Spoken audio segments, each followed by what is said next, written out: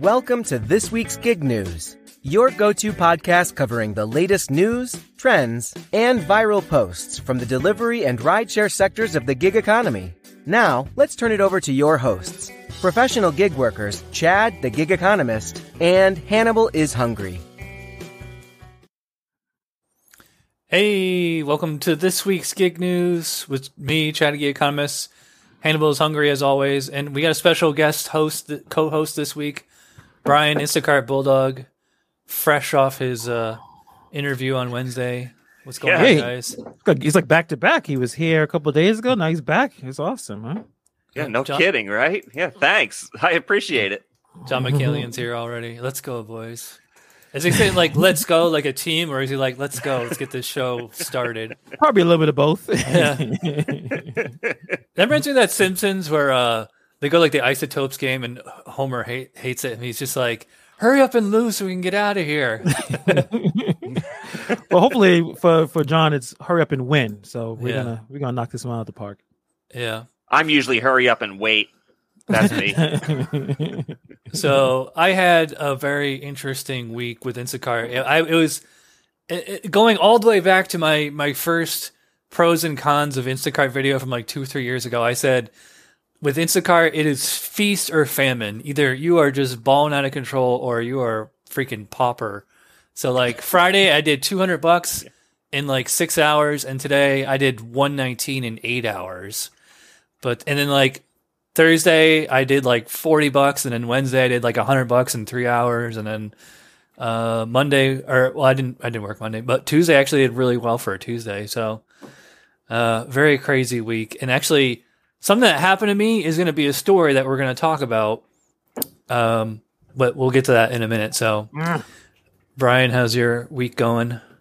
It's been a terrible week. It's actually been my worst week in earnings in the past year. It really has. It's been bad. Instacart has been almost non-existent. I had a big goose egg today, and it was promo day where you do those, $50 guaranteed earnings for 5 batches. I didn't land a one.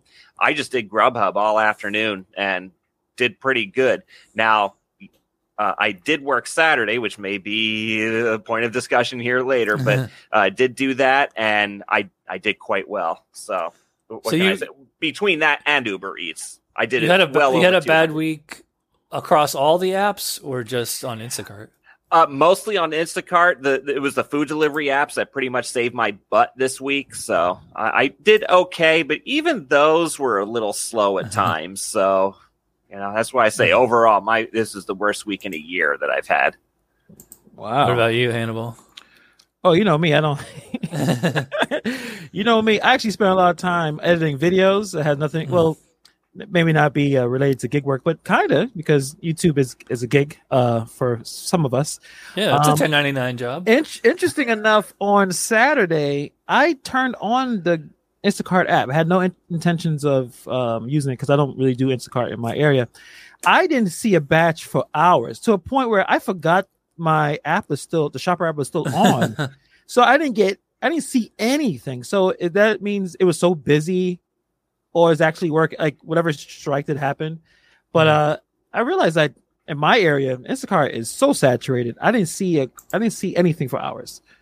Yeah, that's pretty normal, and I'm going to make a video about that hopefully this week. So, speaking of Instacart, well, this is kind of a rehash of last week, but yesterday was the Instacart strike. This is from TechCrunch.com. Instacart shopper. I like how they say activists, not Instacart shoppers. Instacart shopper activists are going on strike. They want better wages and transparent communication with the company. There was some interesting notes on here that I like this, that somebody like me did a spreadsheet of their earnings, although I wish they had asked for my spreadsheets. This is something, so like where this person figured out their earnings per hour, but earnings per hour is like a W-2 mentality. Like they should be going by how much they made per batch or hour, how much they made per day and all that stuff. So, and I think they interviewed Jen on the Go on here at some point, because it just said Jen. Yeah, and if you look in there, it does say she asked for her last name to be kept private because for fear of retaliation. Yeah, I read that article too earlier this week. Yeah, so not much to add that we didn't talk about 2 weeks ago, but whenever we do these strike stories, I'm just going to bring up the fact, since we've been doing this show, this is the third strike that we've covered. There was an Uber and Lyft strike like a month or two ago, and then like there was the DoorDash day of rest that Valdestat started. Did either of those change anything? No.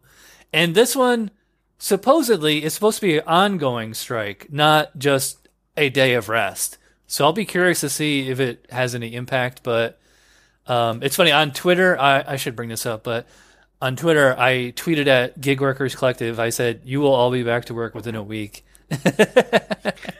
So, Brian, your thoughts. I'll give you the floor. All right. Well, I did work yesterday, and it was quite evident that there was no strike in my area. The area probably had even more shoppers than usual because I actually moved to a different zone that typically does well for me on the weekends. And I had to battle for the bigger dollar batches. It was they were flying off the screen faster than they ever have in that area. So it seemed to me, and I did see a lot of faces that I hadn't normally seen. So really the strike was ignored completely around here. For me, I made the conscious decision to work on several factors. One, I've got bills to pay. And two, I'm just not on board with all the demands that they're making. And in fact, I have a serious problem with their first demand, which is a separate issue of sorts, but still interconnected with all this. And that's asking their customers to delete the app. And I happen to disagree with that because the customers that would give a hoot about us shoppers are the ones who are great tippers. And the ones who don't care about us are those low tip, no tip customers. And so you're basically chasing away my bread and butter that I depend on. And I've got a problem with that. So I can't be on board with that.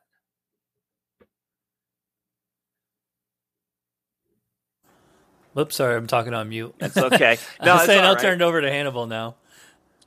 Yeah, I understand what you're saying, Brian. The delete Instacart movement seems very desperate, but I think and I would like to talk to Gig Worker Collective because Jen has talked to at least two representatives. They don't seem like they're stupid. They don't seem like they're just frustrated, and they're in a group and they're organizing to try to see if they can make some kind of change. But I think the reason why it's not going to work, I know, I'm sure you guys keep up with the labor reports. 4 million people quit their jobs last month. People are not looking to do the kind of jobs everyone wants to do, like those W-2 jobs. They don't want those jobs. They want these gig jobs. We complain about them a lot, but they're still the work that people would rather do than do the W-2 stuff. So is it possible to get enough shoppers to stop working? It don't seem like that's going to happen anytime soon. Interesting enough, I think, Chad, you started Instacart because of this, right? Or you started back on Instacart because of the stuff that was happening, right? Like you weren't doing Instacart before this, before to talk about the strike and whatnot. No, I've been doing Instacart since 2018. No. You were doing. I mean, right now, like you were doing the Amazon Flex, you were doing those blocks, but didn't you went back on Instacart when that whole strike stuff was talked about? I've never, except for that one time 2 years ago when there was a strike. I was like, yes, I'm going to participate. I mean, it's only like one day though. And then like, it was like on a Saturday, which like this one was. And then on the following Monday, they announced they were getting rid of the $3 quality bonus. Oh, okay. And I was like, oh, well, that was a productive strike. Unintended consequences. Look, and I certainly, have great respect for those who participated in the strike and those who advocated for it, because everybody's heart is in the right place. I have no question about that, and I don't question anybody's motives in this. But Hannibal, I mean, you've said it, just a few seconds ago, and I've heard you say things before that, are they effective? No, not really. I got on board of Instacart in March of 2020 specifically because they were talking about a strike back then. And I said, great opportunity for me. And there I came on, and I've been on ever since. And yes, it's got its ups and downs. Yes, there are things that are frustrating as all heck, like that god-awful punishing rating system from hell. Certainly, there's a lot of agreement there. But yeah, effectiveness, not really. Not when there's a certain attractiveness to wanting to be your own boss, getting out of that micromanaging workspace, which is what I say, the things that attracted me to gig work to begin with. I don't have to do phone calls. I don't have to do emails. I don't have to do meetings. And my car is my office, and nobody is allowed in it. That's what I love about it. I hear that. Yeah. All right. Well, I guess we've kind of beat this horse to death that was dead. I don't know. But I don't know. I just kind of like dunking on strikers and stuff like that. But, well, I mean, if they're serious about striking, though, is that a strike is not a one-day thing. It's you don't go back to work until, either your demands are met or you compromise on something. But I'll be curious to see, if this results in anything. But I don't really believe in it. Speaking of Instacart, so this is something that happened to me. And I was like, how can something that happened to me, how can I make this like newsworthy? So I put it on Reddit. And so I'm just going to read this verbatim. This is me writing, so it'll be in my own voice here. Here we go. So what would you do in this situation? So this is one of the weirdest orders I've ever received. It was a $17 payout for one item at Publix. It was a little $10 vase of flowers, vase. When I saw it in the queue, I jumped on it because it was short mileage and one item, and I was in the store parking lot at the time. I knew I could knock it out in 15 minutes. And then here is the delivery note. There is a company, go in there and ask for this girl's name. If it is possible, write a note saying, buckle up, this is X-rated, folks. The best pussy ever. And if they ask who sent it, just say your boyfriend, no more explanations, please, and thank you. Don't say you are an Instacart shopper. So I buy the flowers and swipe to start delivering. Then I see the attached note that I just read. I usually check the delivery notes before I start shopping, but I figured there couldn't be too much complexity in a simple flower delivery, right? Anyway, as soon as I check out, the customer starts messaging me through the app asking if I saw his delivery note and is really insistent that I write what he wrote. At first, I start making excuses that there's not enough room on the tag to write it. You can sort of see it in a sec. I'll show you. He says, there's room, write it. At the time, I'm thinking this is a present to his girlfriend and it's just a body in joke. Then I realize he keeps telling me to say it's from her boyfriend and not from him. At the time, I was like, if you're her boyfriend, won't she figure it out? Now I'm really worried because I've already committed to this delivery. I know if you cancel an order after you've checked out, your account is put on 24-hour suspension, and I didn't want that to happen, obviously. I'm also still naively thinking that this is the customer's girlfriend, and if I don't write what he wrote, he's obviously going to ask her about it, and if she tells him she just received flowers with no note, he's going to revoke his tip and or rate me 1 star, and that's something I can't risk either. It didn't occur to me until after the delivery that this dude was probably this woman's ex, and he's some kind of nut job stalker or something. Anyway, I write the best ever, and I take a picture with my thumb on the tag where the P word would be, and I send it to him, but I also take the picture deliberately blurry. He keeps writing back, I can't see what you wrote. When I arrive at the recipient's office and hand her the flowers, she doesn't really say anything. She's just confused and seemingly annoyed. Every other time I've delivered flowers, the woman, yes, it's always a woman, receiving them is always excited and happy to get them. I'm actually surprised he didn't just throw them in the trash immediately. In retrospect, I should have written what he wanted, sent him a picture, and tossed it in the trash, so I would have got my $20 tip. After all, he didn't ask for a picture of her with the note, just that I had written it. And then here is a message within the app. He said, if you do that, I'm going to increase your tip from $10 to $20. It has enough space. And you can sort of see the tag right there, but... Anyway, as of now, the original $10 tip is still there, and I didn't receive actually, that's not true. Though there's still 13 more days for that window to close. I contacted support after delivery and told them to look at the conversation with the customer, as it seems very fishy. They said they would document the situation. And then, so this was an update this morning. I woke up, crazy stalker dude reported his entire order missing and 1 starred me. Oddly enough, he didn't revoke his $10 tip. Guess he waited more than 24 hours.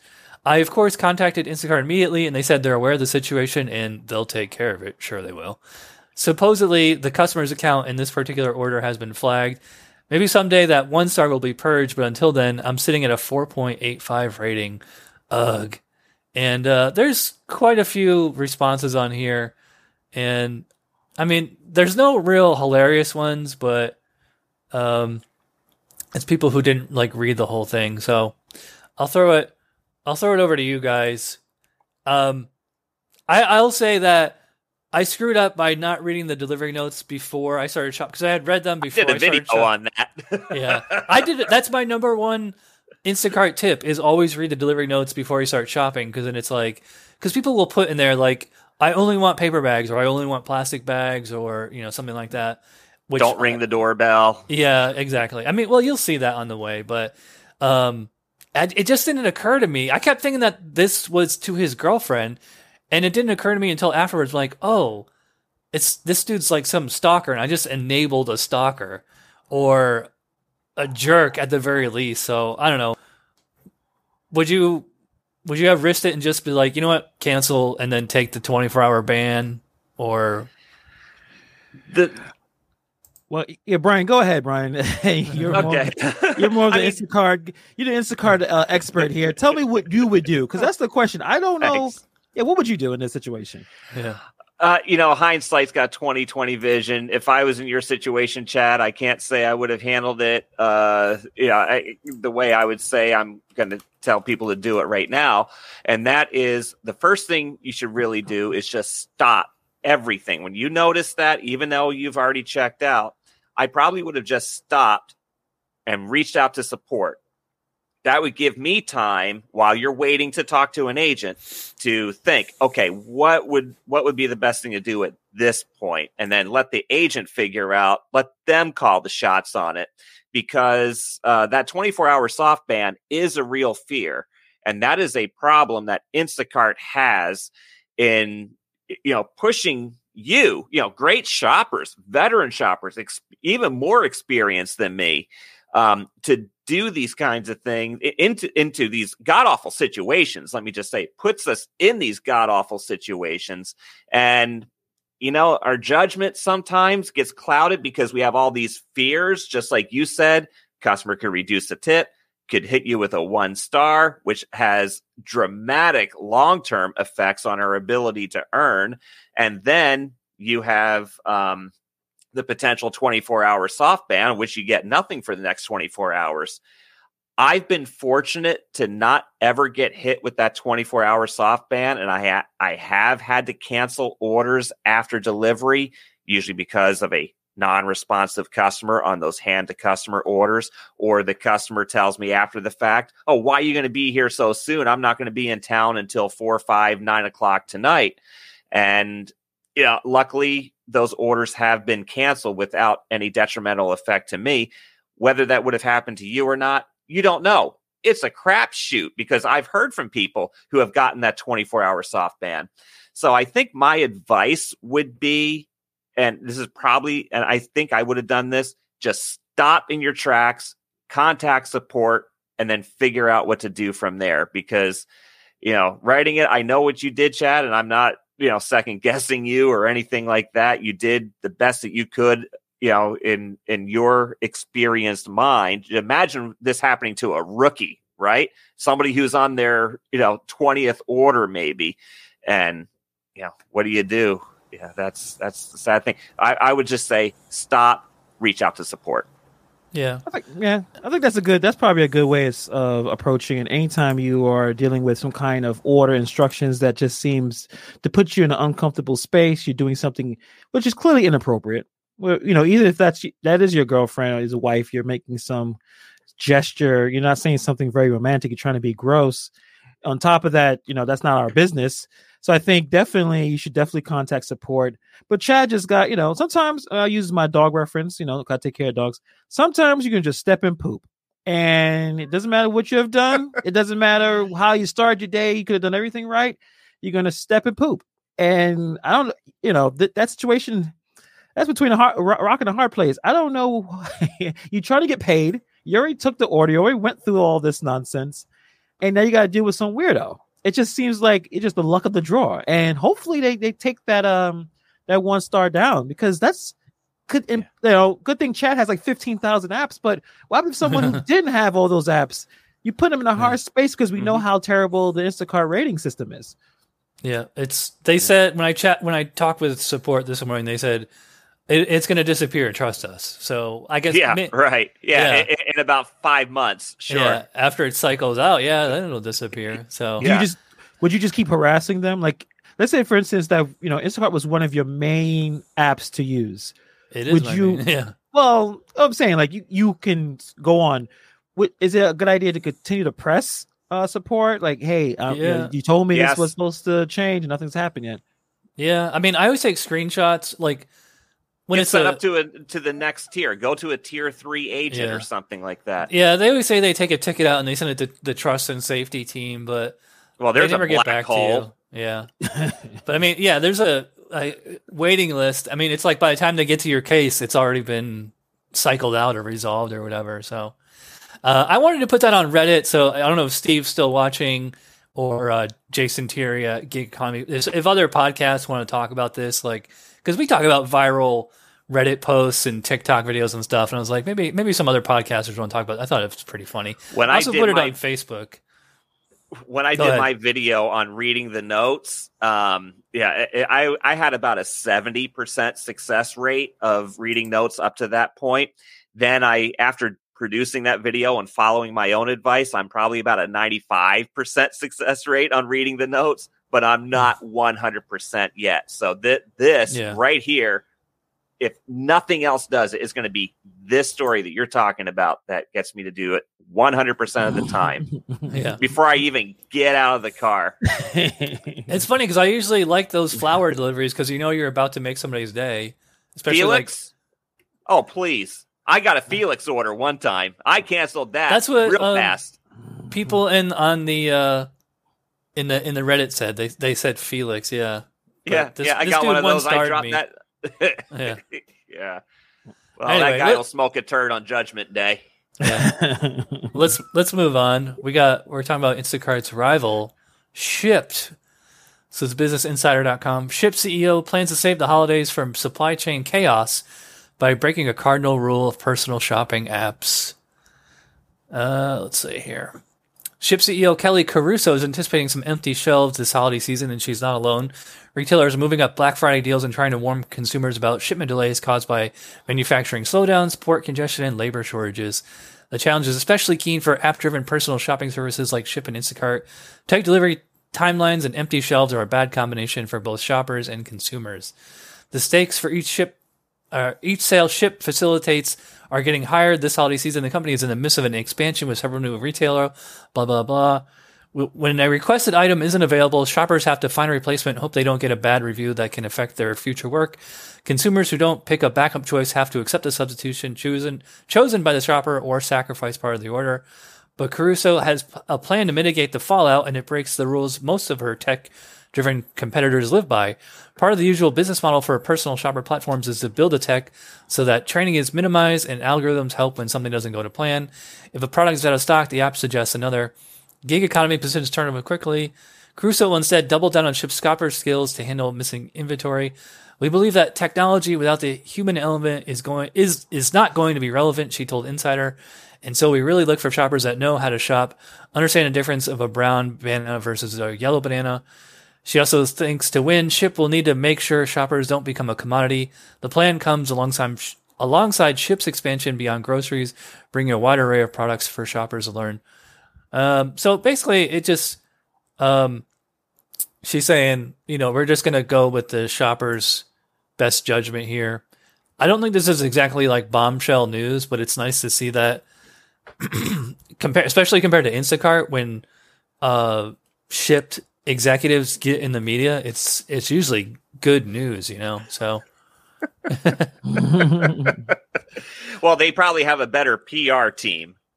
Yeah. Or just that the Shipt shoppers don't hate Shipt as much as Instacart shoppers do.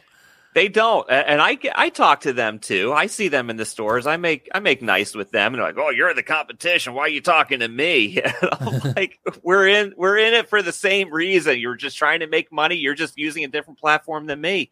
That doesn't bother me any bit." And then we would end up helping each other out in the store sometimes because Shipt doesn't do aisle numbers unless they're Target orders, but they don't do aisle numbers in Publix orders. So they may be looking around for something, and just like I may be looking for something around at a Target store, I see a Shipt shopper. Oh, by the way, where's this section? Or, oh, it's over there. Oh, okay, thanks.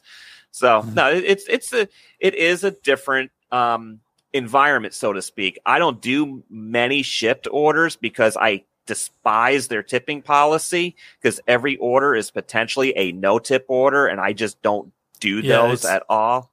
They're post delivery tips, right? Yeah. Now so every order is a gamble then. It is. And here's the pattern that I've developed. Target orders, less than 50% of those tip. Publix orders, I'd say about 3/4 of them do. And Winn-Dixie orders, 100% rate of tipping on that. So it's very interesting. And I did have this conversation with a Shipt customer. I did one of their promo orders because when they start throwing ridiculous money at open orders, I'll take it, especially if everything else is slow. And the customer was wondering where her wine order was. And I said, well, I'm working on it right now. I've run into another issue here in the store because something wasn't right with the barcodes and checking out process. She says, well, I threw $20 on the app so I can get this done fast. I said, I don't see those tips before I complete delivery. I don't see them when I accept the orders. Wow. And boy, did she learn something about the process then. So she's throwing money up, $20 for a bottle of wine, for a tip, expecting it to get there fast, and we don't even see it. So I know that tip customer backfires on Shipt. Yeah. Well, it's kind of like what DoorDash does, isn't it, Hannibal? Yeah. That is very interesting. That's very interesting. Go ahead. Have you used Shipt as a customer, Hannibal? No, I signed up for Shipt, haven't used it, and have never used it as a customer. So I'm not familiar too much about the differences between Shipt and Instacart from what you guys are saying. But the article that you brought up, Chad, nothing mind blowing. Is nothing like earth shattering. It looks like what you have to do to survive what's going on right now, because the supply chain thing is a big deal. I don't know if you guys, I'm sure you guys are familiar with it, but the audience, you should definitely check the news. Shop early if you can for I don't think it's sometimes there's those conspiracy theories like a hurricane, and they're like, the people and the meteorologist is trying to scare people to go to the grocery stores to buy a bunch of things for no reason. Like, it's not like that. Like, this supply thing is a big deal. Inflation is a big deal. There's certain supplies from electronics. A lot of stuff is not going to be available. So it makes sense to shop as early as possible. And Shipt is just trying to, navigate those waters and do it a little bit better than Instacart, where, tons of problems over there. But the idea of, yes, you want shoppers to be in control of, hey, if this is not available, let's figure out something that can satisfy the customer. So obviously, I think it's a good idea. Yeah, and I think that the CEO takes the right track here, Chad, in that it's the personal touch, focusing on that, because they're doing the same thing that Instacart does. But when you start spinning it for that personal touch, which is true, we shoppers, we care to make sure that the customer gets everything they need.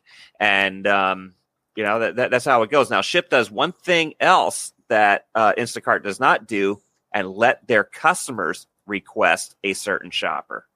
Oh, yeah. I wish. Yeah, I remember that story. Yeah. Well, I like that. I was going to say, I agree with the thing that caught my eye on that story was that she just straight up said, hey, supply chain shortages are coming.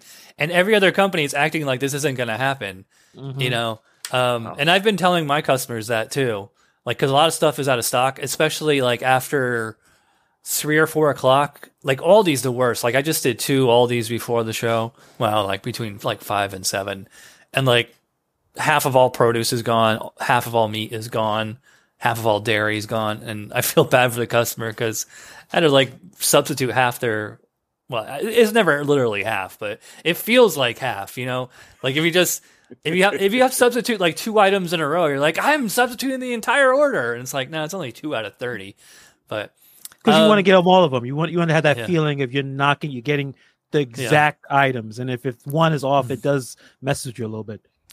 All right, so let's switch gears a little to our favorite delivery app. DoorDash and Uber Eats are still eating Grubhub's lunch. Trading update from Grubhub's Amsterdam-based parent might spook U.S. food delivery investors, but it shouldn't. So this is from the Wall Street Journal. This is kind of an investment story, but I'm just going to get a quick overview here. So on Wednesday, the new parent company of Grubhub, Amsterdam-based JustEatTakeaway.com, also known as Jet, provided a third quarter trading update while several countries showed stellar growth. Grubhub's business looked disappointing, setting a negative tone ahead of third quarter earnings for DoorDash and the Uber technology of Uber Technologies. One conclusion is that Grubhub's trend signal an industry-wide slowdown for food delivery in the U.S. You think? More likely, Grubhub's pain is its competitors' gain.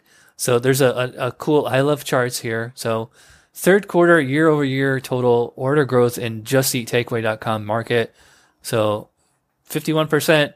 Look at the UK compared to the US. 51% to what? 3%? 3%. Yeah. They're doing pretty good, I guess, in Germany, Canada, Netherlands.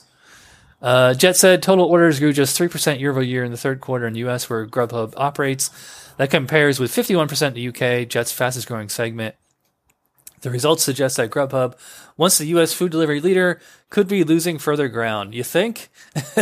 Back in August, Jet reported that the total orders and gross transaction value of the U.S. grew 27% and 19% respectively in the first half of the year compared to the same period of 2020. And so here is share price performance over the past 3 months. I mean, you can see DoorDash definitely surging way over Uber Eats, and you can see it's funny. Just Eat Takeaway, or Grubhub's parent company, was holding pretty well there in August, and it's just taken a nosedive ever since. So, yeah, I know this isn't CNBC.com, but I do find the investment news interesting when it comes to this, especially everybody's been talking DoorDash like all year. So I don't invest in any of these companies. Maybe I should just to have like one share or so. But Brian, I don't know if you invest or not, but what was your takeaway from this? I'll just talk from personal experience. Uber Eats and Grubhub, I don't do DoorDash, so because I'm on a waiting list for DoorDash. But I don't know. I think Grubhub is the dominant player in this market. So I guess the overall, with Grubhub being down low, probably is a nationwide thing. So, but around here, it's fairly strong. What do you think, Hannibal? I'm interested in how long will Just Eat keep Grubhub on the U.S. side until they just sell off. Like, if things continue to look bad, will they just? Because I know they're trying to expand to different territories. It's all the other apps are doing, like with DoorDash going to Japan. Well, I'm interested in how long they're going to take this beating. I mean, and it's interesting. I personally like Grubhub. It's the one that's kind of most transparent. It just, the only problem with Grubhub, they kind of want you to drive really, really far to do orders, but the payouts are pretty good, especially in the big cities. So I'm wondering, I think Grubhub, I think they do pretty well in New York City. So I don't know if they're doing really good with the big markets like, LA or whatever, but they're probably doing pretty well here. I'm assuming Grubhub is probably slow and everywhere else. So I'm just wondering how long they will take to continue doing this. If it's just not working and they're hemorrhaging money, how long are they here for? Are they here for a long term or not? Yeah, I think Grubhub is like the MySpace to DoorDash's Facebook or something, like they were. That's a perfect They analogy. had like over a 50% market share at one point, and it's just taken a nosedive since. Yeah. I don't know. I don't think Grubhub is in it to win it. In fact, I don't know how like Waiter, Bite Squad, all like these little ones, I don't know how they get by. I've never used Grubhub as a customer. I like Uber Eats and DoorDash as a customer. I've never even bothered to try Grubhub. Like, they threw me a promo. Grubhub does well here. It does well here in New York City because they have a lot of the small eats restaurants, a lot of small area spots. So yeah, I'm sure Grubhub has all the bigger restaurants, but when you want like a really good Mexican food or some of like the Asian spots, New York and Grubhub is connect pretty well. I guess they just probably spend a lot of time in this market.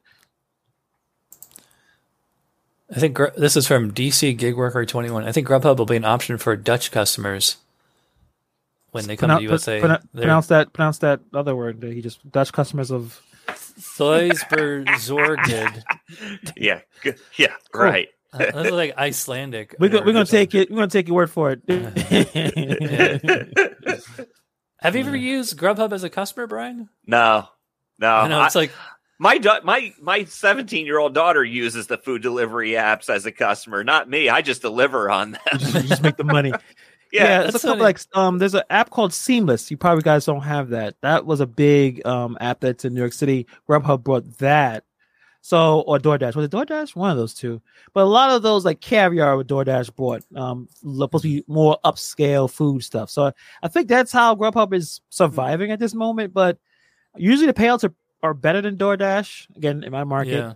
Are they paying their labor too much money? Because, DoorDash is not trying to pay the labor a lot of money. So, is the business model working? Doesn't seem like it is. It all could come down to corporate leadership too. True. I'll give you an example. T-Mobile. 10 years ago, the company was a laughing stock in the cellular industry. Today, it's kicking everybody's butt. So there you go. And that was because they brought in a leader, John Ledger, who turned the company around, shook the industry up, with the no contract plans and the like. And then he retired within the past year, and his new CEO was his protege, and they're taking it to another level. So really it comes into a corporate mentality. And I forget which one of you guys said it. Are they in it to win it? And that's corporate culture right there. Gotcha. Good point. Yeah. All right. Let's, this seems like a good place to take our first break. As always, I haven't seen Gary Middleton in chat. I don't know if he's watching or not, but this is Driver Utility Helper. Highly recommend it. If you have an Android phone, if you do DoorDash, this is a free app that you need, although you can upgrade to the premium app. So we'll be right back in 30 seconds. Are you a DoorDash delivery driver? Would you like to be safer and less stressed while driving and earn more at the same time? The Driver's Utility Helper app allows you to do just that. Create custom filters, and its automated system does the work for you, automatically declining unwanted, low-paying requests and accepting more profitable requests so you can focus on driving. Visit acceptordecline.com to get started today.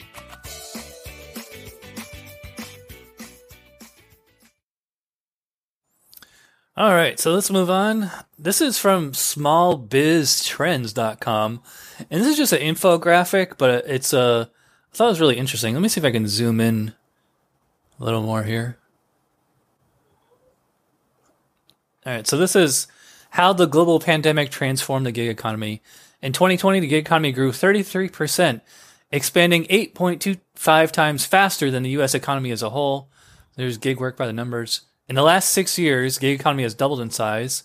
1.1 billion gig workers worldwide, 55 million in the U.S. 2 million Americans tried gig work for the first time in 2020. That doesn't surprise me at all. By 2027, almost half the U.S. population will have engaged in gig work. The monumental effects of COVID-19. 14% unemployment during the pandemic. 12% of the U.S. workforce picked up gig work for the first time. 59% of freelancers saw a dip in income. Yep.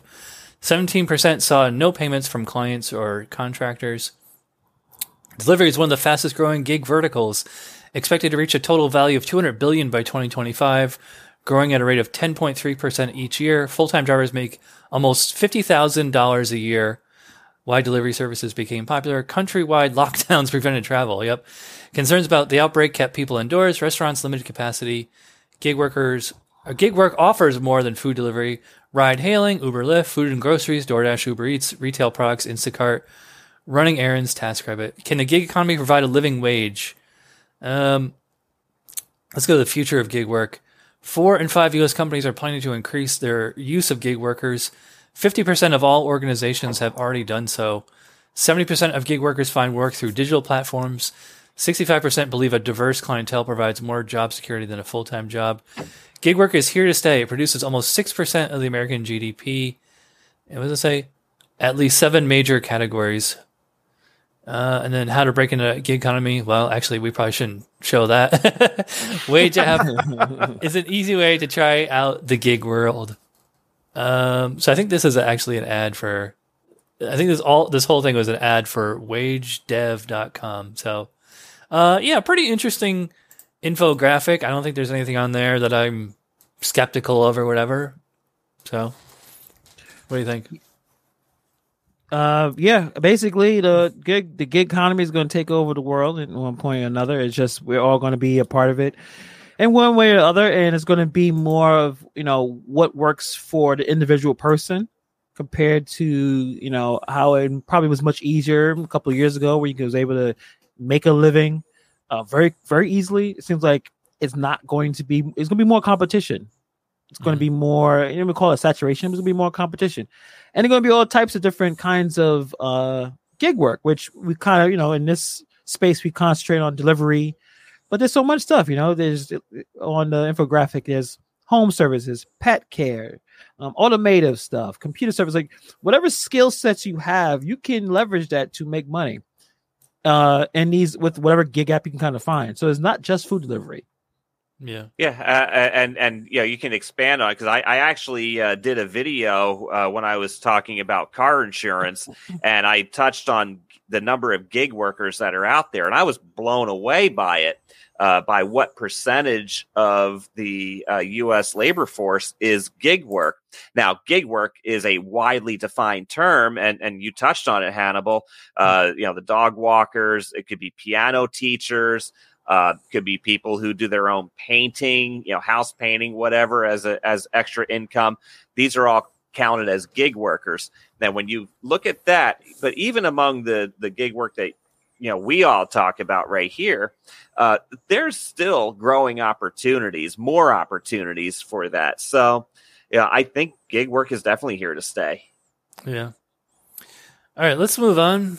Let's get a little bit of a lighter. Well, it's sort of a lighter story. This is from mashed.com.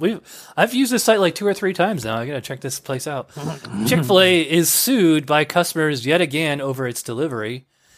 Is it fair for a fast food chain to have 2 prices for the exact same item, one for pickup and a higher price for delivery, without telling its customers? That's the question at the center of 2 lawsuits filed against Chick-fil-A in recent months. The first lawsuit, filed in California court in March but moved to federal court in May, accuses the chicken chain of false advertising, according to Legal Newsline. Per the lawsuit, Chick-fil-A lets customers know upfront that it will charge you $3.99 if you want your food delivered, a service the chain has offered since the start of the COVID-19 pandemic, but so far so good. The plaintiffs who filed the lawsuit claim Chick-fil-A also marks up the price of its menu offerings for customers who opt for delivery. This markup is a problem, the plaintiffs assert. They claim it makes Chick-fil-A's delivery fee deceptive.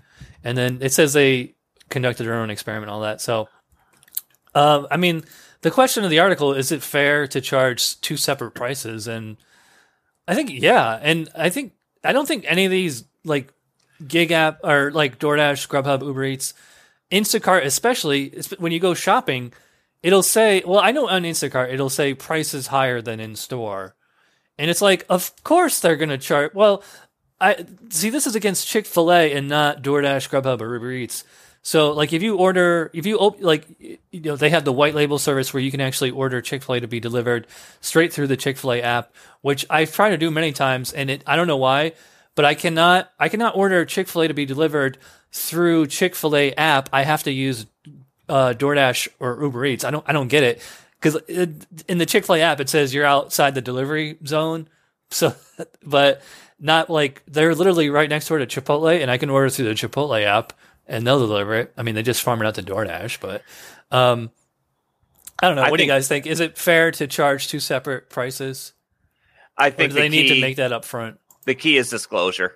Just disclose it right up front. Instacart does it. People just continue to use the service. And I just served one customer. It was like her 338th order on Instacart. So as long as you disclose it, people won't get too upset about it. What do you think, Hannibal? Life isn't fair. I mean, if it was fair, yes, you would let me know. Why should it be more expensive? Shouldn't it be all the same price? But I understand why restaurants are doing it. They're trying to offset a lot of this stuff. But just what Brian says, you want to be open, but why you don't want to be open? You want to have and spend a little bit more than they have to get the food delivered. But it would be nice, especially when I would go on my app and I look at the prices for the burger spot that's downstairs, like literally that's downstairs. And then I look at the prices on the app, and I go into the store, I look at the menu. I'm like, what's going on here? Like, why is $1 extra for everything? It's I understand it from a perspective of a gig worker, but if you're a customer, you want to let people know. And I think Instacart, for the few things that we do, praise the company. When you go on Instacart, it says price is higher than in store, so it gives you that choice. You can go to the store and get it yourself, or you can pay a little bit more to have it delivered. Now, the question is, will this be, how far will litigation go on this? I doubt it's going to go very far at all. But, hey, it's a good shot to do it. It's a PR tactic. Maybe it will force some change on it. I don't know. I can tell you this isn't a problem that's just unique to food delivery. This is also a problem in the retail world and has been for years. When you take out the delivery component, Target, for example, I do most of my purchasing of Target products online because they are cheaper than what's in the store oftentimes. And I did this one time. I went into the store. I already knew what the price was when I went into the store, and I saw it on the shelf, and it was $1.50 more, and I needed like 2 or 3 of these things. And I said, you know what? I'm going to order it right here. I'm standing in the aisle in front of it, ordered it. I'll pick it up. I sat in the front of the store, watched the shop person go shop it, bring it out, and then I got the text message, your order is ready. I just walked right up to the courtesy booth and said, okay, I'm here. That is a dictionary definition of a loss leader. They got a sale, but they sold it at a loss. So if one legal story isn't, we got how about 2 back to back here? This is from lawyersandsettlements.com. A loss and a win, sort of, for Grubhub drivers. So this is from on September 20th, the Ninth Circuit partially dismissed, partially upheld, and remanded back to the district court. Grubhub drivers claim that he was owed back wages and other remedies under the California Labor Code and related wage orders. Rafe Lawson versus Grubhub is a complicated decision, but there's some positive news for gig workers who allege that they're misclassified as independent contractors. The bad news is that Lawson's lawsuit cannot proceed as a class action. This is not automatically fatal, but it may be impractical for him to pursue his claim. Good news is that Prop 22 does not necessarily prohibit the retroactive application of the ABC test for determining who is an independent contractor. So let's just go over this real quick. For the first 4 months, from late 2015 to early 2016, Lawson worked for Grubhub, delivering food in Los Angeles. Grubhub classified him as an independent contractor rather than an employee. He sued Grubhub, arguing that he had been misclassified, that he should have been treated as an employee. He alleged California Labor Code, blah, blah, blah. And then in 2018, District Court for Northern District, California, determined under the rules of Borrello versus Department of Industrial Relations, the standard in effect, Lawson was an independent contractor. District Court also denied him a class action certification. Lawson appealed to the Ninth Circuit. So I'm not going to read this whole thing, but this is a theme we've been talking on since the start of this show, is that of the whole argument of whether gig workers really are independent contractors or employees or something else. Hannibal, you made a video about this the other day, right? Yes. Are we really independent contractors? Yeah, because I was watching Jen on the Go's interview with one of the representatives from the Gig Workers Collective, and how she kind of explained the textbook definition. And I know you had a comment in the probably had the best comment in the video about we're using outdated terminology to discuss the current 2021 situation for us gig workers, where we're not fitting in the employee bracket or the basket or the independent contractor bracket. It depends on the kind of work you're doing. But if you are exclusively using DoorDash, Uber Eats, whatever, what have you, we're stuck in this weird area. Pedro called like the gray area, and it's going to take the lawmakers to define it, unfortunately, and define what are we. Because right now we're just going back and forth. And I'll be honest, most of us are probably just employees, right? I mean, it's the way we think, the way we operate. And I think a lot of us, especially people who check out this channel, check out your channel, we're more of an independent contractor. A lot of it's a law, in terms of the law and what our rules are, but a lot of it's a mindset. It's kind of like a idea of I'm not going to be beholden to one app or another. But I don't know. What do you think, Brian? Well, I watched your video on that today, as a matter of fact, Hannibal, and you raised some good questions, and and you're featuring Jen on the go with her interview there, and also Pedro did talk about this. I watched him do a video on this several weeks ago on this exact topic.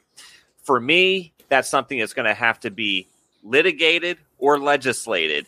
And I really would like to hear a lawyer's perspective on this. And, again, it's going to take litigation, usually through a whole bunch of appellate court processes. What sometimes it can come down to as well is the IRS. Now, and this is an age-old problem, actually, where companies would take what is traditionally employee work and then make it independent contractor work. The IRS takes a very dim view on that. So, that's another tool that can also be used against these companies that are using a lot of independent contractor work. Yeah. I mean, we're going to see a lot of stuff like this, especially like with the whole Prop 22 thing. I mean, it's not fully settled yet. And then we've been talking about Massachusetts has their own version of Prop 22 that's being worked out. Right. It's not going to be on the ballot till next year, but a lot of things are going to happen. And I think it's going to be years before the dust settles. But if I had to make a prediction, I think the U.S. will eventually go the way of England, where they're going to create some kind of third category of worker, or, app-based worker or smart worker or something like that, because these laws written in the 30s don't really apply. But yeah, and it's funny because like we're employees, but we set our own hours and we can go on and off whenever we want. But I don't know. We could argue about that till the cows come home. So, let's move on.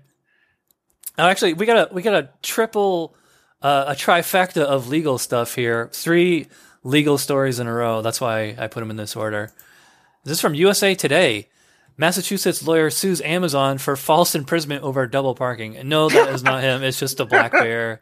I'll play this. It's just somebody's ring doorbell of a bear snatching a Amazon package. I thought that was my cat for a minute. I've got a cat that steals everything. that could have been in Florida, like where I live, like way over on the west side. There's bears, that says Connecticut. Yeah. Okay. All right. So this is out of Massachusetts, Quincy. Massachusetts lawyer is suing the online retailer Amazon, alleging false imprisonment. Let me see if I can zoom in here. There we go. After he was blocked in by one of the company's delivery drivers for 2 to 3 minutes while he was working as a rideshare driver, Matthew Donnelly is asking a judge to award him $150,000 for the loss of his freedom of mobility and for anxiety and humiliation. Donnelly, who was representing himself in the lawsuit, said in court documents that he picked up a rider at a restaurant in Falmouth. Is it Falmouth? Falmouth. Yeah. But it's funny if it's Falmouth. If you ever met anyone from Boston. It was at the back out when an Amazon delivery van pulled in behind him. Donnelly got out of his car and tried to confront the driver, who told him to wait a few minutes. Most of the parking lot was empty, Donnelly said in court documents. A second delivery person who was in the passenger seat, and Donnelly asked him to move the van. The man refused and told Donnelly to wait, he said in court documents. And so 2 to 3 minutes later, the delivery driver walked out of the restaurant. Donnelly told him he was going to file a complaint, he said in court documents, and he sure did if he's actually suing. The delivery driver told Donnelly that their boss wouldn't care and mocked him as they left the parking lot. He's suing the 2 delivery employees for a civil conspiracy to commit an unlawful act, Amazon for its liability, and Amazon and the 2 employees for false imprisonment. I mean, I'm no lawyer, but I don't know if that counts as false imprisonment. And I don't know how you're going to claim that you got $150,000 worth of damages out of that. I mean, he might get $2,000 as a settlement, or where's $500. Judge Judy? Yeah, we love it. I mean, I do love living in this country, but man, there's certain things you see, and you're like, what other country in the world you can do that? Like, waste your time. Like, talk about first world problems, first world war problems. I'm gonna waste my time to sue because I had 2 jerks Like those are all right. Those are jerks. You gotta move on. Like, why are you wasting your time and to inconvenience you for 2 minutes? You know, and I would be annoyed. Like, I'm not gonna say what they did was something I would be like. I'll be annoyed, probably be upset about it, complain about it to somebody else. But then after maybe hour or two, I just let it go. Like, you gotta move on with your life. But yeah.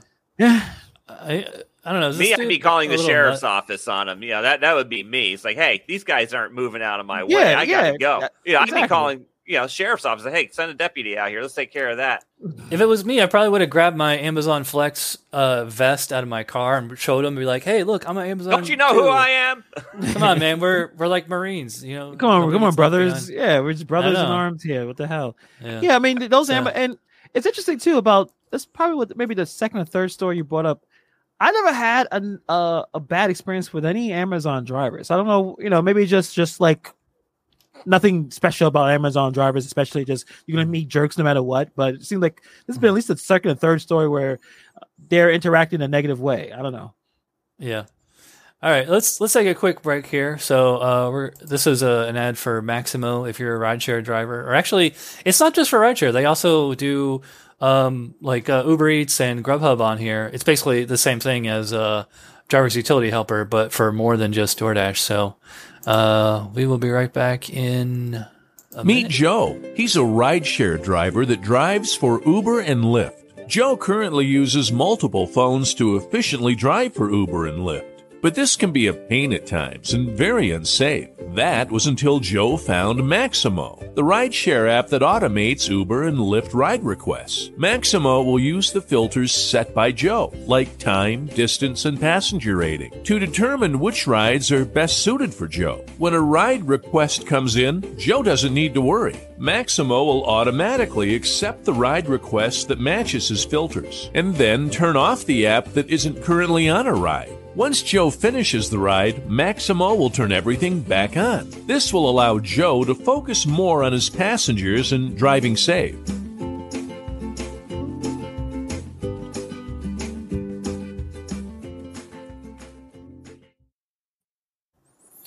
Yep, so check out MaximoApp.com. All right, so this is an interesting story. This is out of Atlanta. This is a delivery driver. Her car was stolen seemingly in the suburbs while she was just making a drop-off. So I'm going to play that right now. It was just another day on the job for an Uber Eats driver until one quick food delivery changed everything for her. She says as soon as she got out of her car, a stranger jumped behind the wheel. And as Good Day's Denise Dillon reports, what happened next could have cost her her life. The driver told me she just reacted. She had just paid off her car a couple of months ago and was so angry that someone would try to steal it, she didn't even think about what she was doing. She just went after them. You never know how you're going to react. Uber Eats driver Veronica Vasquez Ortiz says she had just dropped off an order at a home on this road in southeast Atlanta. She turned to go to leave when she saw a couple of men running toward her car. One of them got in the driver's seat. I saw up to be shooting, screaming to him, that when I saw him get into the car and close the door, that's what I am start running. The homeowner shared this video with police and Vasquez Ortiz. She says she grabbed the man by the jacket and tried to hang on. He pushed her away and she fell on the pavement. The back wheel of her car narrowly missed her head as the man drove off. I know my life is first, and after I saw the video, I know it was not a good decision. Police later found her car. It wasn't too far away. The door is damaged. Her purse and her identification, and more than $1,500 in cash, gone. I'm supposed to pay the mortgage and my son college. She's bruised and scratched up, and she's been too afraid to take any more delivery gigs. Thanks God I'm alive, but the only thing that I can tell everybody who do delivery, please don't leave your door open. Uber says they do allow training with their drivers and constantly remind them to not leave their keys in the car when making deliveries. Vasquez Ortiz says she was running behind that day and thought she'd be okay since it would only take a minute to make that delivery. A mistake she'll never make again. Denise Dillon, Fox 5 News.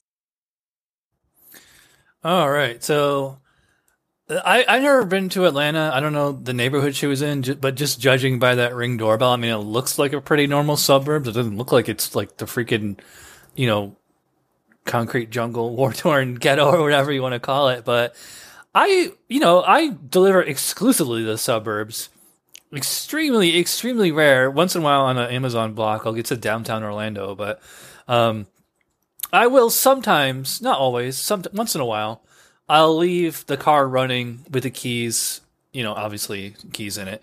It's never occurred to me that, that I would have a problem, but that's just the neighborhoods that I deliver in. Have you guys ever left your car running while you're doing a delivery?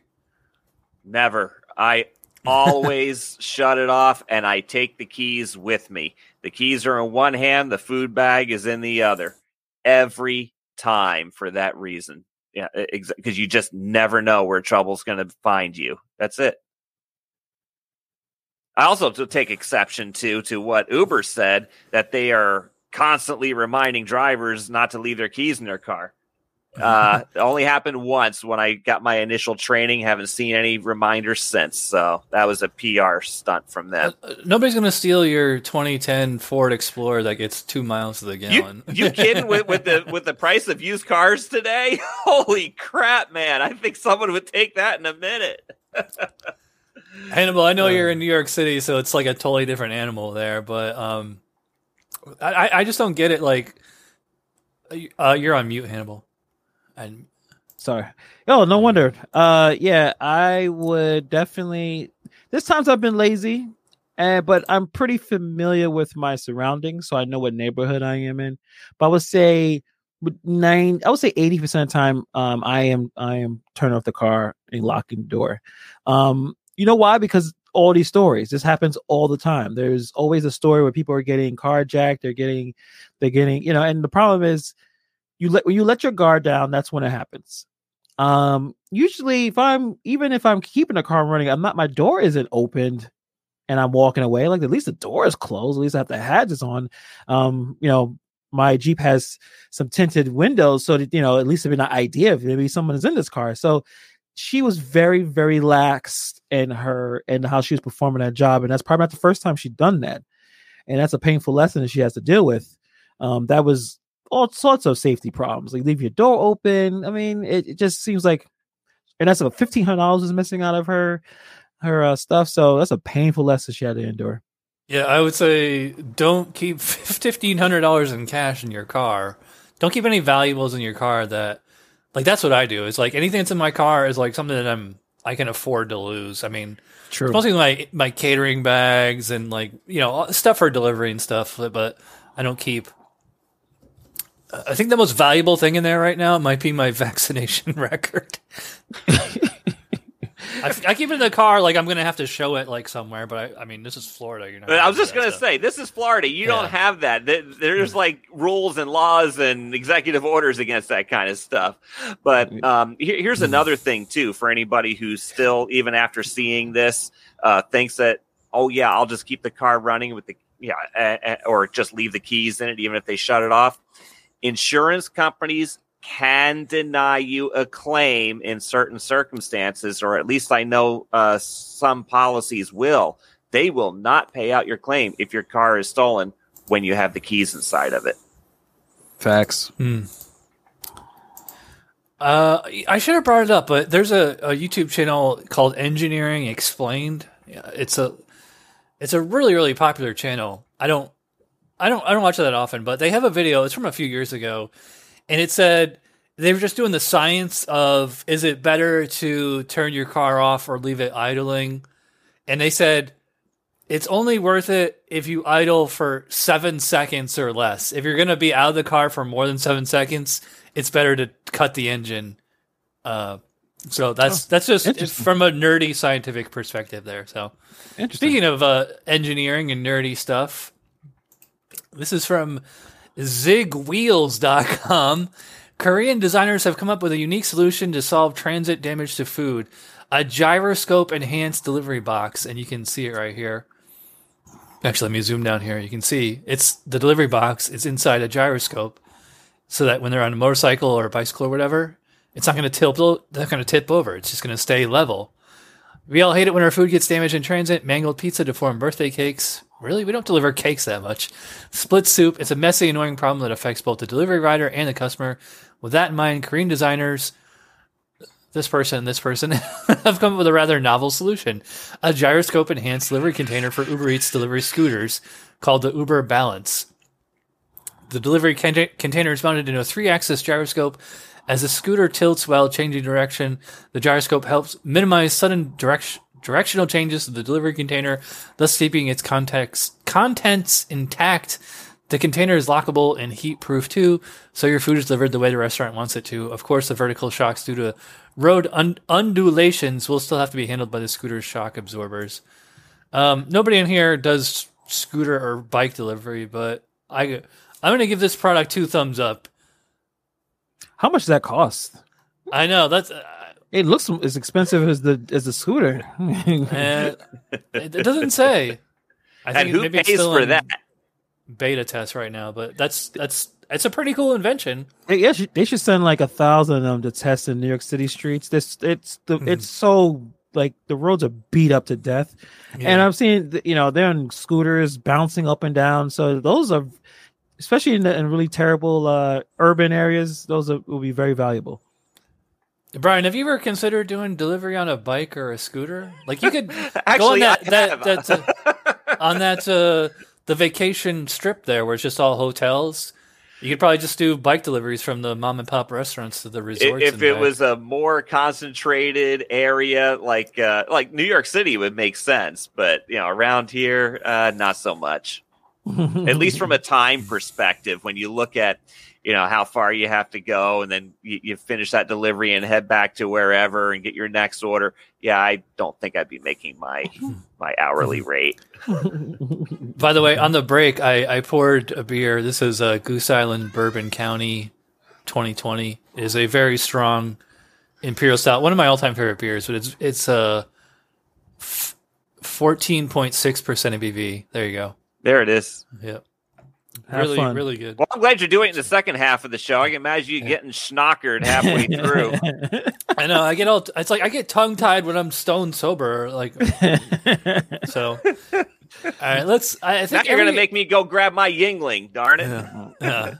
You see, they have a Yingling chocolate porter made with Hershey's chocolate. Yeah, my wife sent me a picture of that, and I went, not interested. I was going to say it's all lighthearted stories from here, but we still have this one is a bit of a has a serious tone to it. It says again from businessinsider.com, DoorDash seized a pilot program to deliver free rape kits to college students. Here's the inside story. So since mid-August, about 500,000 college students have been able to go online, order a free rape kit, and have it delivered by a DoorDash driver within 2 hours, wrapped in a discreet paper bag. 2 hours? It should be like 30 minutes, right? But insiders learned that crucial DoorDash employees, including the legal and communication teams, were unaware of the pilot program. Once they discovered it, the program was immediately suspended by the company. Stanley Tang, I wonder if he's related to Jeff Tang from Para. DoorDash's co-founder helped arrange the program himself after investing in Lida Health. The startup that makes the kits. Lida Health is on a mission to make rape kits more accessible, its founders say, but its at-home rape kit product has been the subject of a lot of controversy. I'm not going to click that link. DoorDash has said the startup was using its fulfillment centers for storage and its drivers for delivery, but the rape kits weren't listed on DoorDash's app and could only be ordered through Lida Health's website. The startup absorbed the cost of the kits, making them free to students. But DoorDash and Lida Health confirmed to Insider that since the pilot program launched, a small number of kits have been delivered. And it says some DoorDash execs had no idea. This story goes on quite a ways, but it's hard to make a joke out of here. And I don't even know exactly what a rape kit is. Isn't it like a DNA collection kind of thing? It's like an evidence collection kind of thing, yeah. Which I would have. My first question when I saw this story was, what's the legal ramifications, obviously, not only for DoorDash, but also admissibility of the evidence in any court proceeding, which is why I think, their prosecutors, police, whatever, have their procedures, and there's probably a very good reason why they do. Yeah, I agree. I think that's a good point where, it seems like it was a really good intention to start the program, but also, do DoorDash wants to be liable for anything, that kind of thing. And also, it seems like not a lot of those kits were ordered. Is it also a price thing, some money that DoorDash could rather use for other things? So it just seems like, and then also many of the people who were running the company or the execs didn't even know it was something that was even happening. So I just think it was like, they're trying to cut everything. I mean, they're cutting our pay. So, that a program that probably wasn't making any money, obviously, and it just put it to the wayside. All right, so let's just take one more break. This is an ad for Mike Delivers podcast, one of my favorite podcasts. Check him out if you're not already listening. Hey, what's going on, everybody? This is Mike Biseglia from the Mike Delivers podcast. Check me out on Apple, Spotify, or wherever you get your podcasts. I'm an Uber Eats delivery driver, and what I do is I talk about my stories from the road, picking up food, dropping it off, guys coming out in their underwear, people coming out in their shower robe. If you're a gig economy driver, you know what it's been like. You know the deal. You know how it is out there on the road. So I love to give my stories and my perspective. Check it on out. It's the Mike Delivers podcast. Get it wherever pods are found. Yeah, I agree. Check it out. By the way, Brian, if you want to make a 30-second promo for your YouTube channel like that, go ahead and I will run it. In fact, any GigTubers out there, if you want to make a 30-second promo for your channel or podcast, website, something like that, shoot it on over to me, because we always need breaks, and it'd be nice to change up the ads and stuff every once in a while. And actually, we do take paying ads as well, but I am happy to promote instead of just. I don't want to read copy. I'd much rather just run an ad, where people say in their own words. So, Brian, you got 30 seconds. Sell the viewer on your channel. Go. All right. Well, yeah, I've been doing Instacart since March of 2020, and I've learned a lot along the way. I've got grocery store experience. I've worked for two of the best supermarkets in the entire industry. Both of them were based in New England. Big Y Supermarkets, Market Basket, just a shout out to them. I had supervisory experience in one of those jobs, and I bring all of that together with the high level of customer service, as well as the passion for doing the gig and doing each shop and delivery correctly, and to help people get past that punishing rating system so they can avoid a lot of the pitfalls and learn from some of my mistakes, but also learn from what has made me successful to keep that 5-star rating and to keep that income, going at record levels still, because as I said before, there's a lot of opportunities still out there. The competition is fierce, don't get me wrong, and it's still a bigger struggle, but there are things that you can do to stand out above the rest and keep your head above water. That was a little more than 30 seconds. I was going to say, Brian used to... He was going to edit it down. Yeah. I know you're improvising. Brian was in radio for a while, so I'm sure... did you ever write ads or produce I didn't ads? do that. That was mostly done by the sales reps. I was the one who would either voice the ads or produce them with the client, and that's where you do the editing and realize people can't write for crap. All right. Well, let's move on. Okay, I swear the last three stories are a little more levity, or I don't know what other word I'm looking for here. So this is from Forbes. Well, by C stores they mean convenience stores, not C explicit. Thanks for the clarification. Could say corner stores, but yes, we get it. Well, convenience stores pave the way for robot delivery. This is something Hannibal and I talked about one of our first shows with the robot delivery. So a number of grocery stores and tech vendors have piloted delivery robots over the last few years, some autonomous, some remote controlled. Now, one company is looking at the convenience store space as the sweet spot. Robotic startup Tortoise, really? I'm going to call it Tortoise? Is expanding its footprint and will be furnishing 500 convenience stores nationwide with remote controlled delivery robots to facilitate same-day, last-mile delivery, according to TechCrunch. The company's delivery robots have already been leveraged through partnerships with grocery store chains ShopRite and tech-savvy hybrid grocery convenience store Choice Market in Denver. Is Steve, if you're still watching, Denver. Retailers are in a food fight to lead with speed, wrote Brain Trust panelist Lisa Guller. Content marketing strategist and online discussion last week with Retail Wire. In the near future, ultra-fast grocery delivery will be commonplace. Now, C-stores need robots to keep their convenience advantage.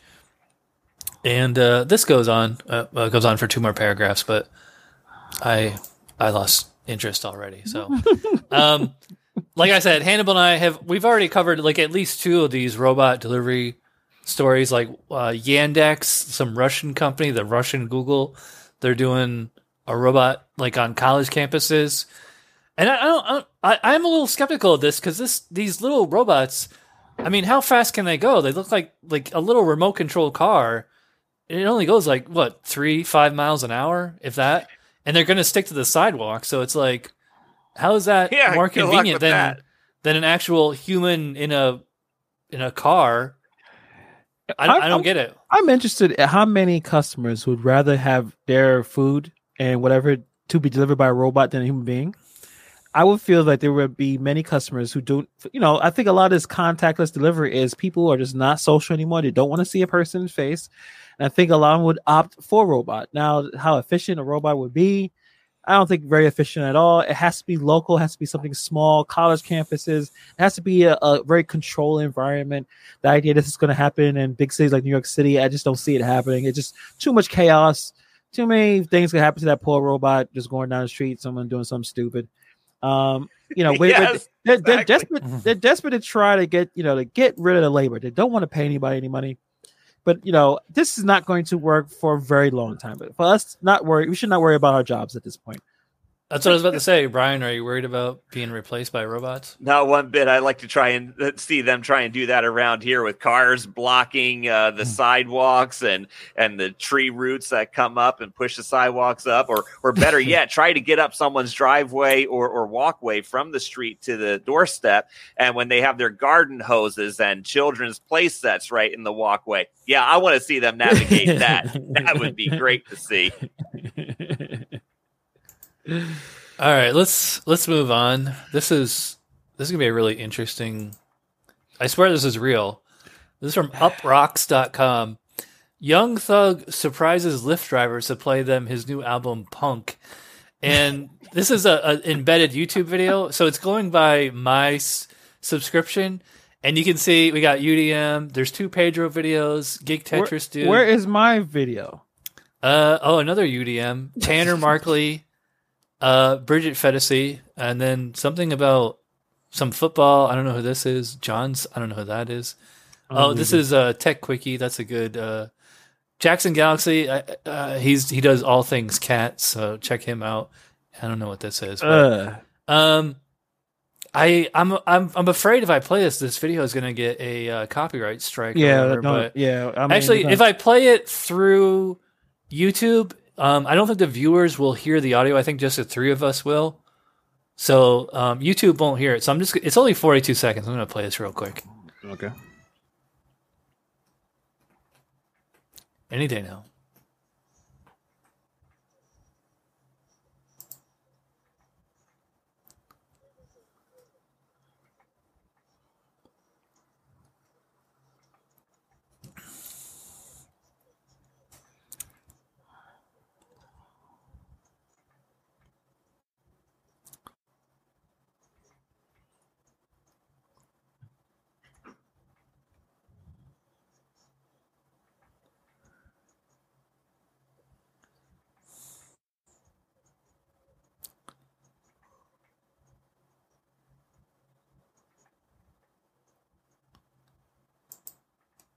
And yeah, that's a real promo, and it's a real collaboration with Lyft. So let me just read a paragraph here or two.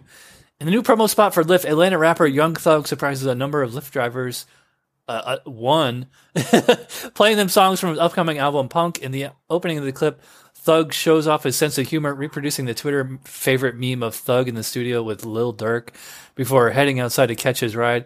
The various drivers are all shocked and amazed to find their rider is the world-famous rapper, with one saying, "Some people call you the greatest ever. I'm starting to see why."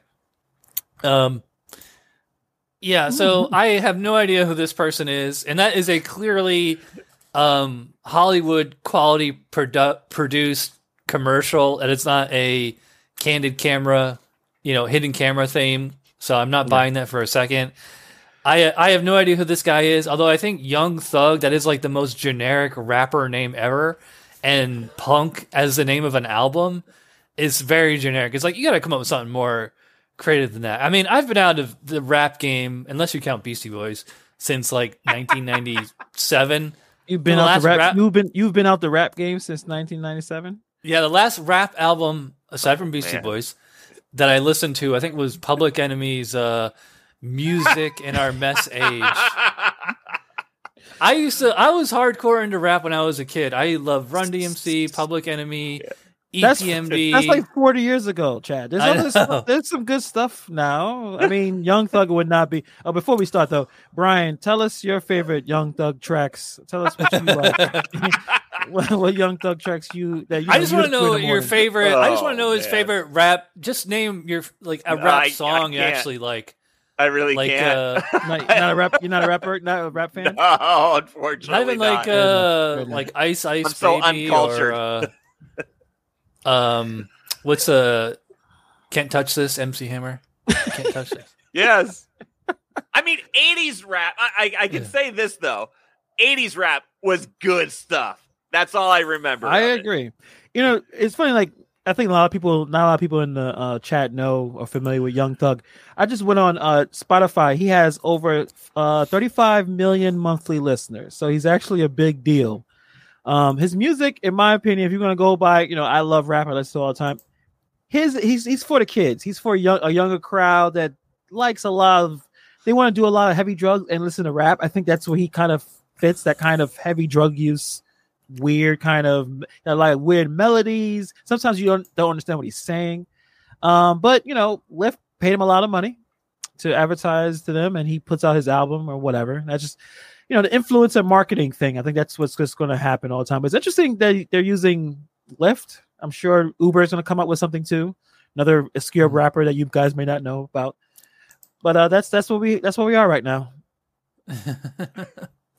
I love the comments. Yeah, I was really behind in the comments because the comments banner, it said like the bubble on it with the number. It said 18. I was like, oh shit, I haven't looked at the comments in a minute. But at first I thought there was a spam bot in there again. No, anyway. I mean, Young Thug could be your rap name was one of the recent ones. And there was one that said they were happy to see me on, so that's nice. Thanks. There's a website. Appreciate you. There's a website called like Wu-Tang Nickname Generator or something. And oh jeez, I think I know this. Yeah, I mean that would be kind of cool. Actually, I gotta look at that. Yeah, because I was I don't know if you're listening to Two Bears One Cave with Tom Segura and Bert Kreischer. They did it like a week or two ago. All right, so we only got one. Sorry, there was no TikTok videos this week, but this is as close as we get. It's basically just a picture. And this is from the UK too, so I'm gonna read it in my best British voice. Delivery driver had car stuffed full of parcels, blocking view. Police had to intervene. And you can see the picture there. Police stopped that's Australian. Police stopped a delivery driver after finding their car stuffed to the brim with boxes blocking the windows. This actually looks like my car sometimes when I'm doing Amazon Flex package deliveries. The courier's family car was filled up with cardboard boxes and packaged ready to be delivered. I love how each sentence is a paragraph. But officers stepped in after seeing the parcels stacked inside the car, including in front of the front windscreen, not windshield, leaving some customers without their expected deliveries. The driver was caught as part of a road safety operation in Southend, Essex. That is a British town name I've ever heard one. Safer Roads Southend said on Twitter, road safety event in Westcliff. Not sure if safety was his driver's mind this morning. Driver dealt with Essex police. Someone will not be getting their next day delivery. And that's it. So, I mean, it's basically just a picture, and you can see. And, of course, it cracks me up. The cops in the UK, they wear these bright yellow vests. I know you guys don't do Amazon Flex, but I do. And there have been times where my little Honda Fit, I mean, I can always see out the windows, but there's been times, I wish I had actually, it's funny, I just happen to have my dash cam right here because I'm going to download some footage that I recorded today. But there have been times where, I mean, I could always see out the windows and everything, but it's been pretty close. But that picture looks extreme. But I kept telling you I didn't think Amazon Flex was in my neighborhood, but apparently it is, and it was for a long time. I guess I just I guess I didn't get in because they're too busy, or they have a full group. But I have seen some cars where they're full, like it's packages all over the place, got in the back, and I'm sure a lot of times they're blocking the point they can't see the back window, so that's not very safe. But I understand, like, Amazon got these packages, they're paying you, so you're just gonna stuff them all in your car, and you got to keep it moving. But that picture, that was insane. Like, how are you able to? How you drive the car? Okay, so he's all the way back there. Jeez. Well, he should do some Party City unusual. Orders and get all those balloons. Oh man, I got one of those one time. That was great. And so did another ship shopper. It was the first and last time I took a Party City order. And then we get to the customer's house, both of us there at the same time, because they split the order up because they didn't want to give us too many balloons. Yeah, well, it blocked all our windows in both cars. And then the customer on the other end was a real crank about it too. So I was just like, heck with you. I said, here's your balloons, I'm out. Yeah, still in business, John. Still in business. It's funny. I was doing a delivery today, and has this ever happened to you where you get to a customer's house and there's another driver either from the same app you're on or a different app delivering at the exact same time? So I was delivering an Aldi order to this house in a gated community, and a dude was just pulling out of the driveway, and he had a huge a full cardboard box, and he had just come from Sam's Club, and the dude left the receipt in the box. So, and I actually filmed it. I'm not going to show it right now, but I grabbed the receipt. I'm like, no, dude, you can't give the customer the receipt. Although I am assuming that he's an Instacart driver or Shipt or whatever, but maybe he was just a TaskRabbit or something. I don't know. But that happens to me every once in a while, and it cracks me up. I remember once I was doing an Uber Eats or a DoorDash order, and me and another driver, we got to the same restaurant at the same time, and they had two orders for the same person, but they were assigned to both of us. Like, one of us had, I had the entree and he had the sides or something. So we instead of one of us forfeiting the order and give it to the other, we both drove to the customer's house at the same time, just following each other, and just showed up at the same time. That was pretty fun. That was like that was way back in like 2019 or something. Anything ever like that ever happened to you? Yeah. Yeah, I was pulling up to a customer's house and I was looking for the house number. So there was somebody riding my butt. So I moved over to let them pass. And I'm like, okay, there's the house, but I'm going to let them go because I always back into a driveway. Well, she just dumped right into the driveway. I'm like, what the hell? And turns out she was another Instacart shopper. I was doing a Publix order. She was doing a BJ's order. And yeah, it was funny. And then the customer was non-responsive because there was a hand to customer on both our orders. Customer wasn't answering the door. And I'm just like, oh my goodness. She's like, well, I'm just going to leave it and walk away. I said, you do that, you'll get deactivated. And she's like, well, the customer's not responding. I said, well, you have to follow the process in the app. And so I start the process. And then finally, one of us just said, you know what, let's walk around the back of the side of the house. And there's the customer right in the backyard the whole time. It's like, oh my gosh. Oh, I'm sorry. I left my phone in the house. So we all had a good laugh about it and moved on. But yeah, I was trying to get into somebody's driveway. And she's like, no, I'm just going to go right in there too. No, no. The only time I've seen that is probably at the door. Like, I got to the place and there was someone else with some other type of order, but not traveling from one location to the next. But yeah, I'm assuming when they're trying to buy certain things with different apps, they're bounced around. But it's weird why they still do that, considering you can kind of get almost everything from these apps, either groceries or alcohol or whatever. But people want to do what they want to do. Yeah, in fact, I had another case where I was doing an Instacart order and a Publix order, and somebody else was doing an Instacart Sam's Club order, and we both arrived at the same time. And so we're all trying to pile the stuff up, at the front door because it was a leave at door kind of thing. It was that was a mess too. I gotta check this out. Somebody said, here it is, the Twinses. Joe Gig just put up a video about you talking shh. I'll have to check that out. Yeah, he put a few of us. I think I don't know. I haven't watched the video. I think it uploaded when we were starting this show up. All right. Well, anybody got anything to plug for this coming week? Well, before I plug, make sure you take another, the next day before you reply after drinking that, Chad, after watching Joe Gig's video. before you reply, like maybe give it some time to sleep it over, think about it before you reply. For me, now you know how much I love Facebook, Chad. Mm-hmm. I want to finally download the app and go back on it again. So I have a page for my channel. I'm gonna put the link in the. We'll put it right here, real quick. I got a Hannibal is Hungry fan page. Yeah, that sounds so weird. Not as a page. It's not a fan page, but yes, it's a page. I think I invited you. A like page, just like it.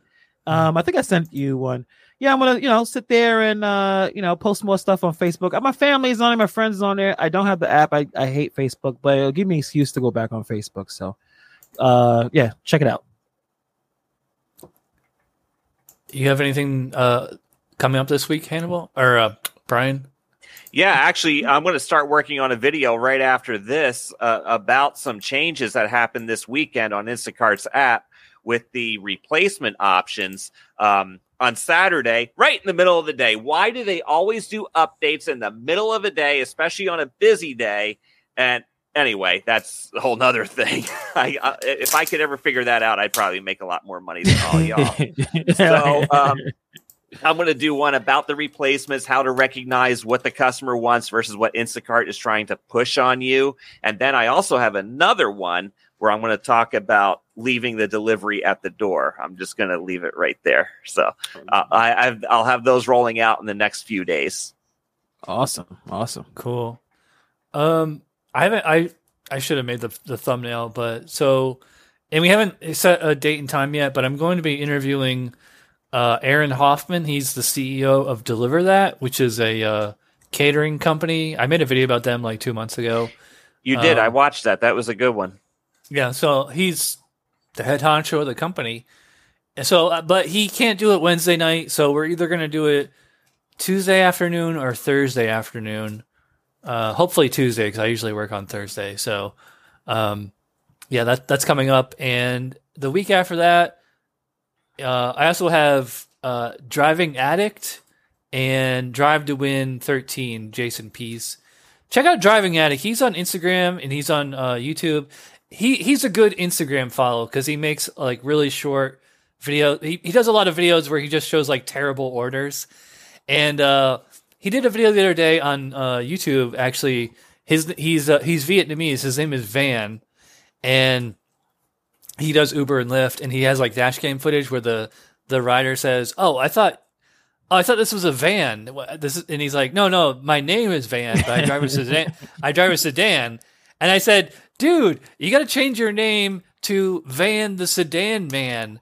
Driving Addict is good too, but Van the Sedan Man, that is a much catchier name, I think. I'll have to agree. Yeah.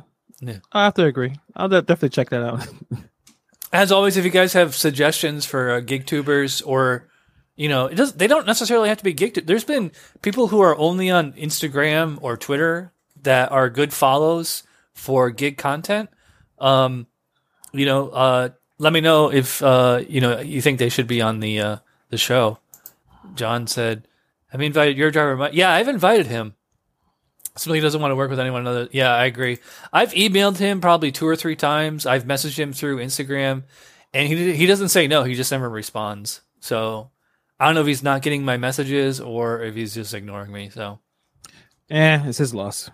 All right. Well, we've been going 94 minutes. And I'm feeling pretty good. When we started the show, I was in a bad mood because I only made $119 today. But this I'm glad we can kick you in the teeth a little harder. Yeah, this Goose Island Bourbon County Stout has really put me in good spirits. And 14%. Yeah, I would assume so. Almost 15%. 14.6. That's it's pretty strong. Well, go have a second one. You'll sleep well tonight. It's funny. I actually don't. I'm if I drink before, I have to drink like 2 or 3 of these water bottles. Otherwise, I'll wake up at like 5. That prevents hangovers. Yeah. Actually, I should get up. I'm going to take tomorrow off. In college. But I run. I've gotten back in the habit of running, and so I'm running Monday, Wednesday, Friday, and I've already started to lose weight, and I'm getting in better shape, and my resting heart rate has come down. It was like 66 beats per minute. Now it's like 59. Do you get the Asian glow? That sounds dirty, but I don't know what he means. But anyways, we're going really long. So thanks to Brian, a.k.a. Instacart Bulldog, for being a guest co-host this week. Yes, check out his channel. I got a link in the description below. Just do a search for Instacart Bulldog. And I interviewed him on Wednesday, so check that out. And, of course, check out Hannibal is Hungry, my favorite channel, aside from my own channel. That guy right there. Yeah, there he is. I was going to say, Hannibal doesn't need to make a 30-second promo because he has this entire show to plug his show. So, no, I love watching you. I love watching you on here every Sunday night. It's we're gonna have to do good stuff. He's chill. That's what I like about him. He's just so chill, and he's got good perspective on things. Appreciate it. Thank you. I had an idea for a show for me and Brian and maybe Gig Mom or. Put her on. Yes. Well, I wanted to do everything you want. I wanted to do a live Instacart Q&A session because when Brian was on Wednesday, there was this huge chatter going on in the comments, which I wasn't really paying attention to, and it was just people asking questions about Instacart, and I saw them. So if you had those messages, I did see them. I was more interested in Brian than the commenter. Sorry, but so I think we should I would love to do like at least 3 or 4 people, and especially not just dudes. If we can get some female, I mean, I know Jen on the Go would never do it, but some female gig tubers who do Instacart will do like a live Q&A session, and just anybody can just ask whatever they want about Instacart. And that's a good idea. Yeah, they could get 3 or 4 different perspectives. We might not even agree too. And the way it seemed like we got Gig Mom does it, Brian does it, and that's all in the same state too. So guys have a Florida connection going on. Yeah, Brianna Pearson said, I like watching Marley D. I have contacted her. I haven't heard back yet, so she's actually not too far from me, so that'd be cool. And Tanner and I, we keep trying to work out a date and time to hang out in real life, so hopefully that's going to happen this week or next. So yeah. Oh, you can. Just one more comment. You can invite Tanner for his like one day of Instacart work. Or actually show him how to do it. Yeah. All right. Thanks everybody out there for watching. I should have played this at the beginning of the show, but if you'd rather listen to the audio podcast instead of watch this for 98 minutes, you can download the audio podcast on any podcatcher. Just Google or do a search for the Gig2 podcast. Link in the description below. And so thanks again to Brian. Thanks, Hannibal. Thanks to you guys out there for watching. We're going super long, and we will see you sometime this week or go get next Sunday. Yep. Go get them. Good night, guys. Bye. Bye. Oh wait, I gotta do the outro. What am I doing here? Because here we go.